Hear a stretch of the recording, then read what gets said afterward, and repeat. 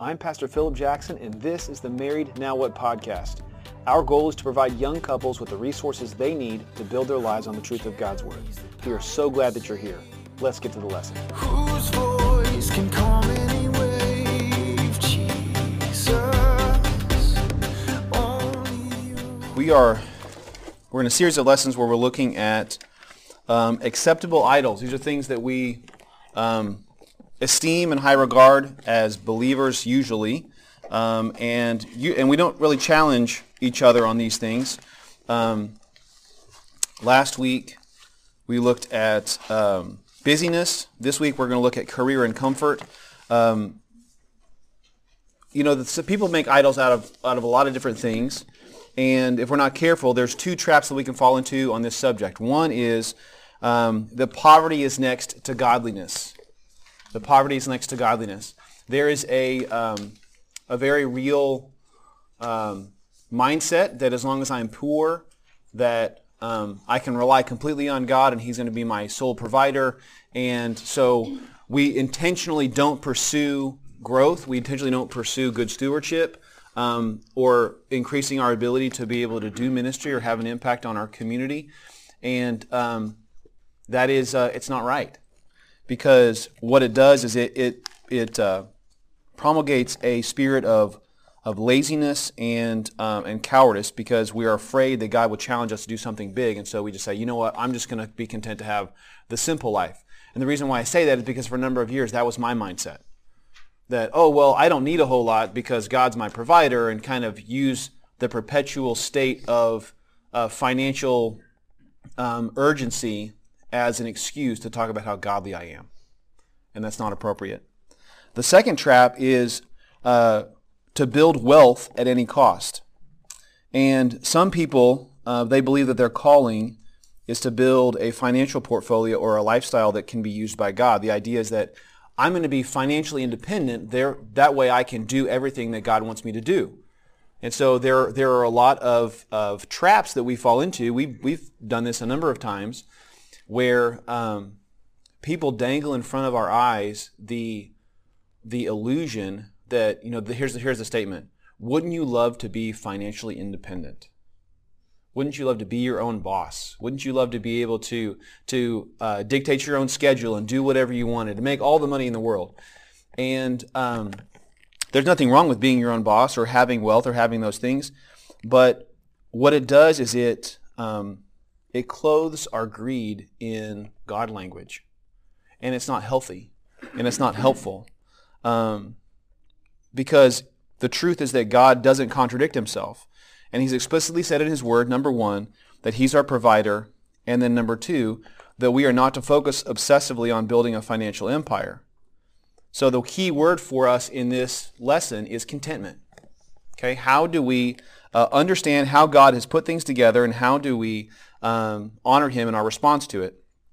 So the most common question that I have heard over the last several years working with young adults is, what do you want to do? What do you want to do with your life? They're finishing high school. We're in the middle of these conversations with Emma, our oldest. But think about what that does. That builds our value into what we do, not who we are. And really the more important question is, who do you want to be? Because it's not about what we accomplish. God doesn't need us to accomplish anything. Quite frankly, He really can do all of that on His own. The real important thing is for us to remember who we are. And He's not necessarily disinterested in what we do.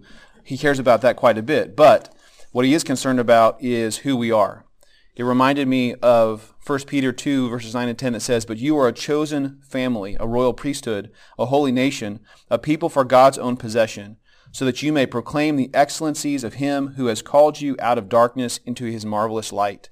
For you once were not a people, but now you are the people of God. You had not received mercy, but now you have received mercy." So the questions that we got to ask ourselves this morning is, how has God designed our lives to look? What is the purpose of our struggle? Should we work to build comfortable lives for ourselves? Is that even something we should be focused on? What does a comfortable life mean biblically? Does the definition of comfort fit into the priorities of believers? Should we even be pursuing comfort? Because really think about it. Why do we work an extra job to get more margin, to pay the extra bills, or try to put money back in savings, those kinds of things? If we're honest, most of the time it's because we're trying to negate the struggle. But how many of you have realized so far that whenever you do earn that little bit extra money, that extra little thing, that something pops up and it vanishes immediately? Right? There's something breaks, something happens, and it's like you can never seem to get ahead. What if that's actually the design? What if that's the way that God has actually put the world together? So does our definition of comfort fit into the priorities of believers? And then finally, what are the priorities of a disciple of Jesus Christ? So the first passage we're going to look at is Galatians 5, 16, and 17. Number one there on your outline, there is a constant tension between the world and the Spirit. There is a constant tension between the world and the Spirit. Galatians 5, 16 and 17, it says, I say then, walk by the Spirit, and you will not carry out the desires of the flesh. For the flesh wars against the Spirit, and the Spirit wars against the flesh. These are opposed to each other, so that you don't do what you want. In other words, we are in a constant state of tension between the world and our spirit. So the logical response to this is to acknowledge the reality that we will never be free from contention. We will never be free from resistance. So that lie in the back of your mind that says, if I can just get this job, if I can just get this position, if I can just get this pay grade, if I could just get this, whatever the case might be, that'll help me have the margin to do exactly what God has called me to do. That's not true. This is an idol that we chase thinking that we're missing something and that all we need is that one more thing and then we're going to be satisfied. But it's a perpetual moving horizon that's always moving away from us and we can never actually get to it. So some truths from God's Word. 1 John 3:24 says that God uses this tension to prove that we are His. 1 John says this. It says, now he who keeps His commandments abides in Him, and He in him. And by this we know that He abides in us, by the Spirit whom He has given us. In other words, that the Spirit confirms that we're His. What we are, as we experience our day-to-day life, we experience God moving in and out of our situations. And that means that in the midst of the struggle, in the midst of the tension, God is always present with us. Right? So think about my conversation on Friday with this insurance adjuster lady.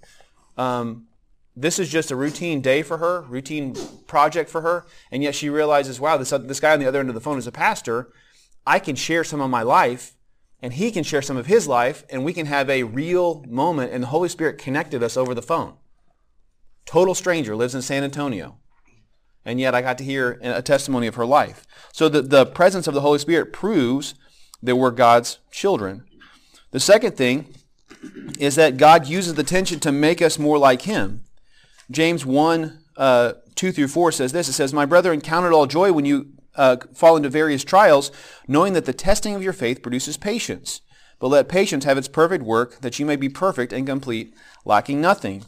In other words, God uses this tension as He's with us in the moment, in this constant struggle, to make us more like Him, to make us perfect. In Matthew 5, verses 11 and 12, we see that the tension is proof that we are on the right path for life. The tension is proof that we are on the right path for life. Matthew 5 says this, blessed are you when they revile you and persecute you and say all kinds of evil against you falsely for my sake. Rejoice and be exceedingly glad, for great is your reward in heaven. Here's the key part. For so they persecuted the prophets who were before you. The idea is that if we experiencing this reality where we have a tension between our spirit and our flesh, it's confirmation not only that we stand with God in our pursuit of holiness, but also it's confirmation that we stand in a long line, a heritage of faith, and from that we can draw strength. That's the whole purpose of Hebrews 11 and 12, is that it says, remember who these people are, this heritage of faith, this great cloud of witnesses that has come before you. We can use those examples and we can draw strength from them. They're proof, confirmation that we're doing what we're supposed to be doing, because the hard part about when you're in the middle of we call it the macaroni and cheese of life, the regular, everyday grind of trying to keep up with a little one or trying to maintain the job and go back to work tomorrow, is that sometimes we start asking the question, am I doing this right? Am I succeeding at what I'm doing? Or am I just living on Groundhog Day, right? Am I just reliving the day over and over again?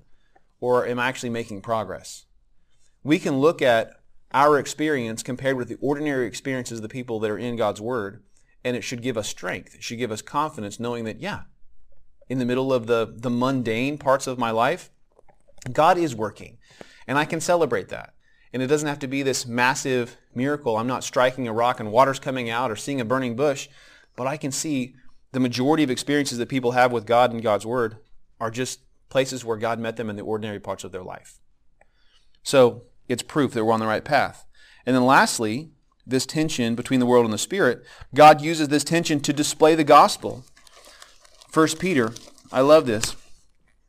Right after the verses that I read just a second ago, verses 11 and 12 says this, Beloved, I beg you as sojourners and pilgrims, abstain from fleshly lusts which war against the soul, having your conduct honorable among the Gentiles, that when they speak against you as evildoers, they may, by your good works, which they observe, glorify God in the day of visitation. The idea is that as we are living out this tension, God uses us as a beacon to be able to show people what He's really like, who He really is.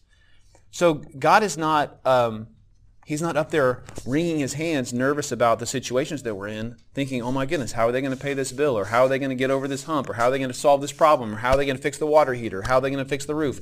All these little things that freak us out. Number one, God's not surprised by those things. But number two, we've got to recognize that our desire to be free of tension, to be free of conflict, is really a sinful desire to be free of having to put Him on display. Because it makes us nervous to have people watch us. It makes us nervous to have people look at us and examine our lives. But the truth is that if we are truly leaning into this reality that there's a war, a tension between the world and the Spirit, we have an incredible opportunity to be able to display who God is to the world. And we've got to be careful about trying to get out of that. The second thing is understanding that contentment must come over comfort. Philippians 4:10 through 13 says this. It says, But I rejoiced in the Lord greatly, that now at last you have revived thinking about me. Indeed, you were thinking about me before, but you lacked opportunity. Not that I speak from want, for I have learned to be content in whatever circumstances I am in. I know how to get along with humble means. I also know how to live in abundance. In any and all things I have learned the secret of being filled and going hungry, both of having abundance and suffering need. I can do all things through Him who strengthens me. Notice that this is not quoted out of context. We're not saying that, God can do anything and all things in my life based on my own fleshly desires. He says, I've learned to be content.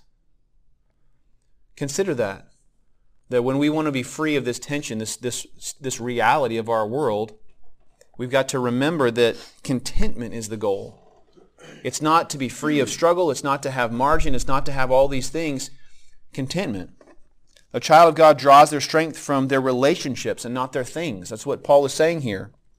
That we get our perspective from understanding who God is and what He's done. Another thing is that a child of God is not afraid of asking for help. In this passage in Philippians, Paul is writing the Philippian church and saying, hey, you wanted to help me, but you didn't have the opportunity. And then he goes on to say in the verses after this, he says, I am so thankful that God put you in my life because you met those needs, those physical, tangible needs. That means that we have to be honest to recognize that God wants us to do life together in community with one another, and to not be afraid to ask for help.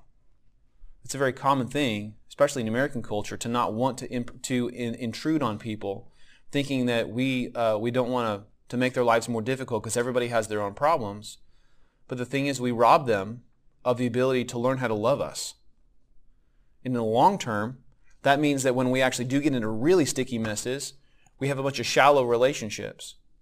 So by asking for help, you're not asking for someone to come and bail you out of a situation. You're asking for someone to come and learn how to love you. This contentment is something that is universal in our community. That's the way that it should be. Now, it doesn't mean that our community becomes a line item in our budget where we are constantly having other people pay our bills. It means that we should be ready and willing to help our family in order to spread the gospel as God puts us on display. Now, what about this idea of I want to build up a bunch of money so that I can be financially independent and not have to worry about asking for help, number one, because that's awkward. And number two, I really want to be free of this constant tension. Okay? Let's talk about working towards idleness. In Luke 12, verses 13 through 21, the people are trying to manipulate Jesus to get him to take sides between the haves and the have-nots. This is the story you probably are familiar with. The guy comes to him and he says, hey, listen, my friend over here, he's trying to cheat me out of my portion of the inheritance. Tell him to give me what I'm owed. Check this out. Luke 12, starting in verse 13, it says this, and someone from the crowd said, Teacher, tell my brother to divide the family inheritance with me. But he said to him, Man, who appointed me a judge or arbiter over you? Then he said to them, Watch out and be on your guard against every form of greed, for not even when one has an abundance does his life consist of his possessions. And he told them a parable, saying, The land of a rich man was very productive, and he began reasoning to himself, saying, What shall I do, since I have no place to store my crops? Then he said, This is what I will do. I will tear down my barns and build larger ones, and there I will store up all my grain and my goods. And I will say to my soul, Soul, you have many goods laid up for many years to come. Take your ease, eat, drink, and be merry. But God said to him, You fool, this very night your soul is required of you. And now, who will own what you prepared? So is the one who stores up treasure for himself and is not rich toward God. Man, that last phrase, not rich towards God. I think that there is a very real deception here. And Scripture tells us that a godly person leaves an inheritance for their children. But the idea of retirement is nowhere in the Bible. Nowhere in the Bible. If you go to any nursing home, you look around, and you'll notice something. There are no Asian people in nursing homes. You know why that is? Because the Asian community takes care of their elders. They bring them in their home. This is true for other ethnicities also. But what do? We don't want to put a burden on our children, so we squirrel away a bunch of money so that we can pay for our own assisted living so that we can die and not trouble anybody. But what does that do? It robs them of the opportunity to love us and to serve us. We actually cause them to not be developed socially and spiritually because we are too selfish to ask for help. This idea of working towards idleness is difficult and it's wrong. In this parable teaches that he's not concerned about who has what. That's the first thing, that he's not concerned about who has what. He warned them about wanting what other people have. He says in verse 15, Watch out and be on your guard against every form of greed, for not even when one has an abundance does his life consist of his possessions. The Greek here is important because in this passage where it says, Be on your guard against every form of greed, it implies a militant avoidance of building inexhaustible wealth. That whole idea of financial independence. To guard against means to avoid, to shun, to flee, or to keep oneself from a thing. Greed means as a matter of extortion, a gift which betrays the giver's unwillingness to bestow what is due. In other words, be on the lookout and avoid any possession that affects you negatively. Have you ever gotten to the point where you finally get your little nest egg, your savings account built up, and that becomes the thing you got to protect? Needs come up, and you will actually do without just because you want to protect that number. I was doing counseling with a couple a few years ago, and they were in the middle of their engagement. His air conditioner in his house had been out for years, and he had over $10,000 in the bank. Because he didn't want to disturb the number, he was actually just going home and sweating it out. Meanwhile, his new bride was thinking, I kind of want an air conditioner in the middle of August, right? We get to the point to where these things begin to rule our lives. The person asking the question was not concerned with fairness, wasn't concerned with fairness. They were greedy because they were discontent and selfish. Discontent and selfish. In response to the 5,000 people who Jesus fed, if you remember the story, the crowd came to Jesus, they're in the middle of ministry, and he feeds them, and he realizes they're going to try to make him the king because they got a free lunch. Not because they wanted actually what he had, the spirit of life, but they wanted a life that was free of this tension of trying to make our way. And so they came to him and they wanted to make him the king, and he ran away from them. In Mark chapter 8, the story picks up. And Jesus, he pulls his disciples in, he pulls the crowd, and he says, and he summoned the crowd with his disciples and said to them, if anyone wishes to come after me, he must deny himself and take up his cross and follow me. For whoever wishes to save his life will lose it.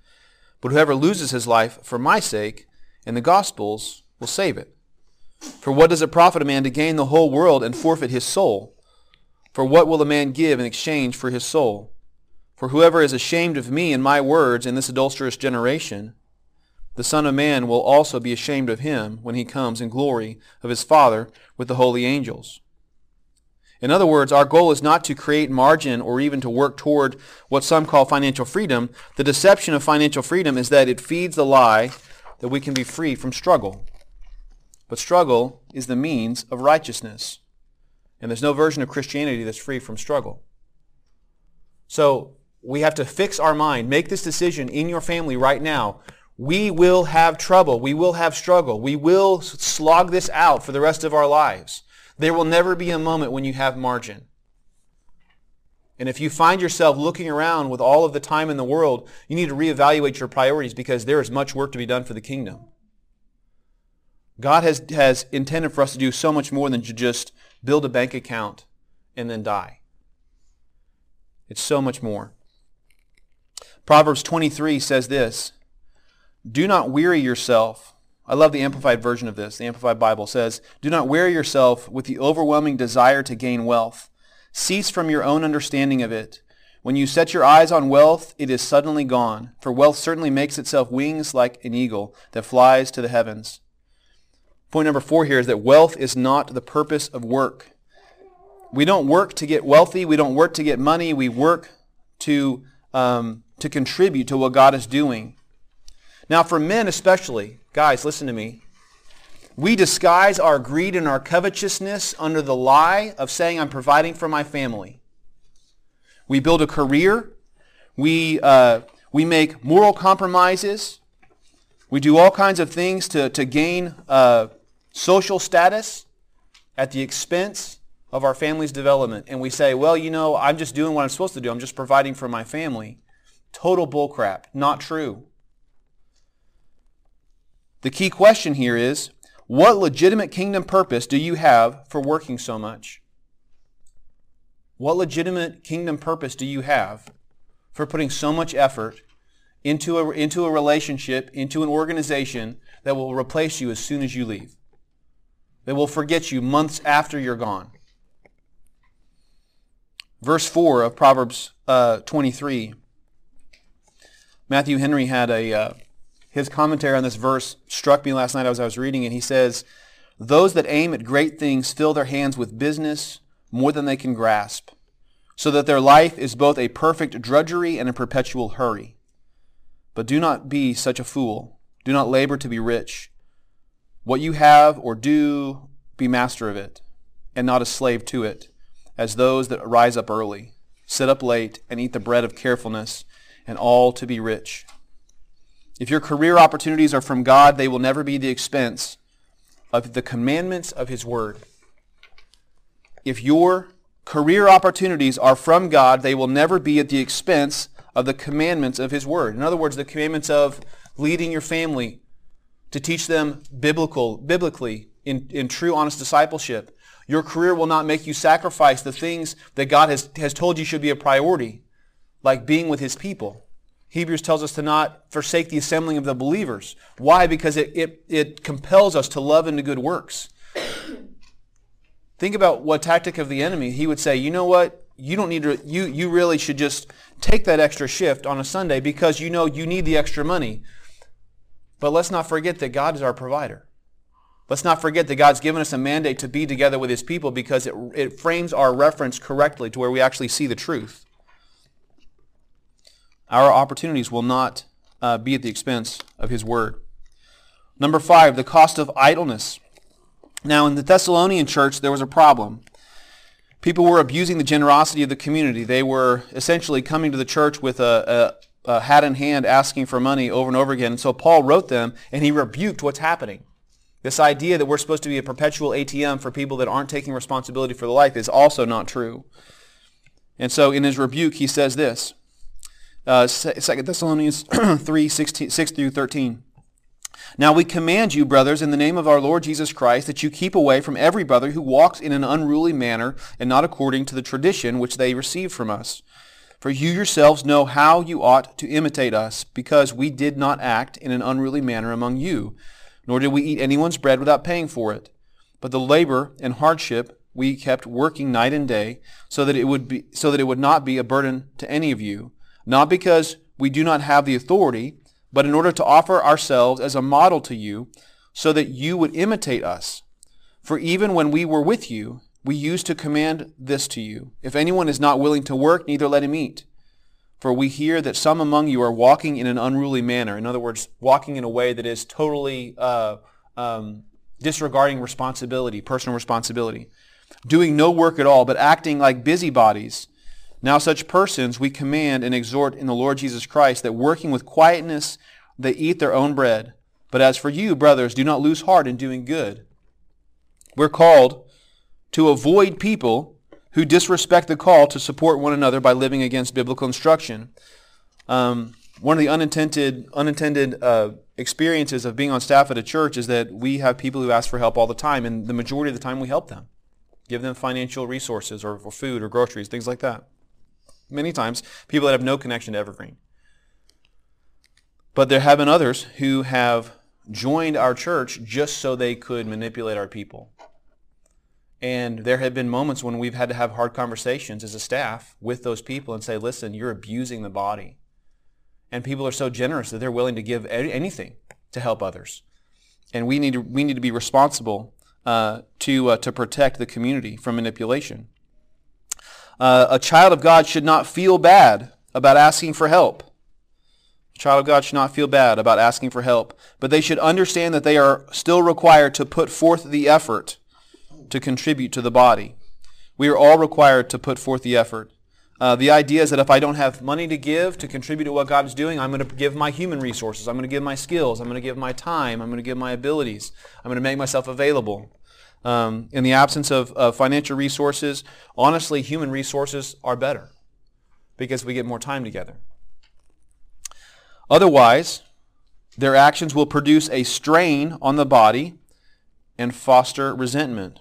Otherwise, if we don't contribute, their actions will produce a strain on the body and foster resentment. And lastly here, I want to end with a passage of Scripture.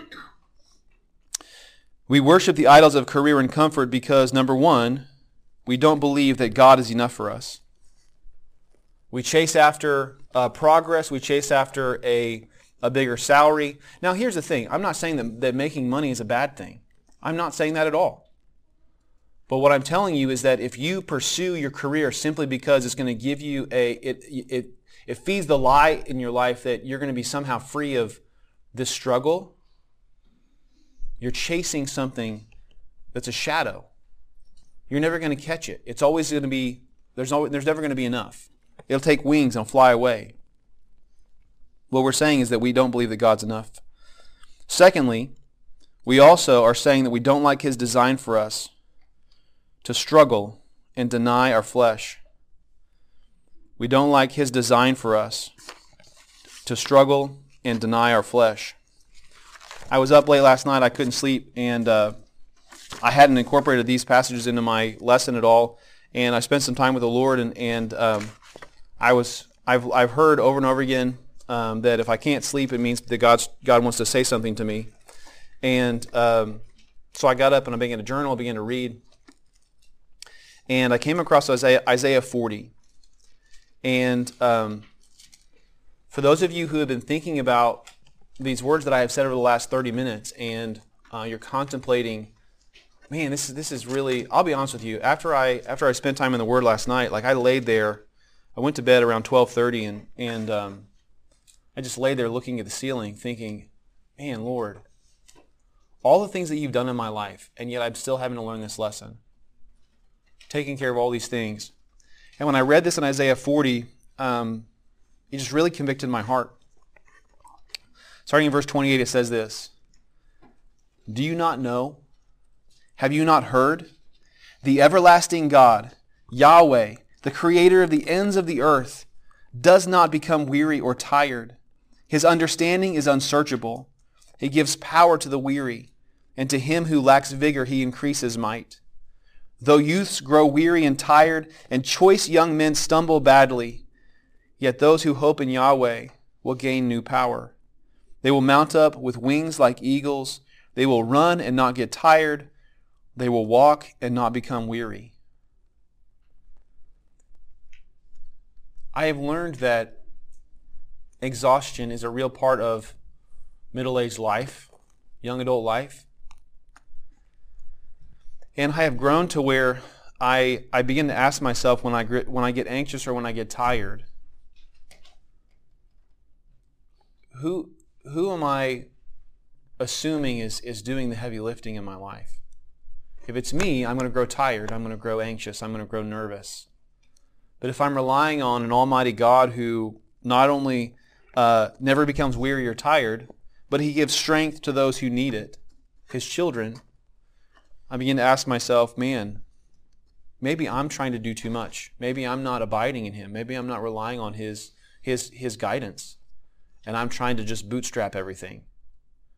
Maybe I need to stop doing so much and just let him tell me exactly what I need to do. And then on the other side of this, I think of Lamentations 3. This has become a really sweet passage to me, but listen to this. Lamentations 3, for beginning in verse 25, it says this, "The Lord is good to those who wait for him, to the soul who seeks him. It is good that one should hope and wait quietly for the salvation of the Lord. It is good for a man to bear the yoke of his youth. Let him sit alone and keep silent, because God has laid it on him. Let him put his mouth in the dust. There may yet be hope. Let him give his cheek to the one who strikes him and be full of reproach. For the Lord will not cast off forever. Though he causes grief, yet he will show compassion, according to the multitude of his mercies. For he does not afflict willingly, nor grieve the children of men." Here's my encouragement to you. If you are young and you're in the middle of your career and you are doing your best to get ahead, I don't want to discourage you. I don't want to discourage you for building a life for your family and taking care of your family, because poverty is not next to godliness. But I do want to warn you that as you set your sights on your purpose, know that the idol of your career, the idol of comfort, trying to get past this latest challenge, thinking that there won't be a challenge right behind it, these are false horizons. These are shadows that we chase, that the enemy loves to tell us, oh, if you can just get to this point, you'll be okay. If you can just get past that, you'll be fine. And it's not true. We got to remember the truth of Galatians 5:16 and 17. To walk by the Spirit and not by the flesh. For the flesh wars against the Spirit and the Spirit wars against the flesh. These are opposed to each other so that we don't do what we want. In other words, the simple reality is this, that our hearts are desperately wicked. And God uses these trials to draw that selfishness out and to make us righteous.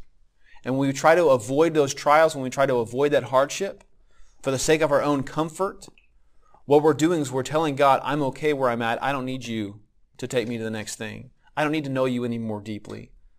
I don't need you to help me in the future. I just want what you can do for me.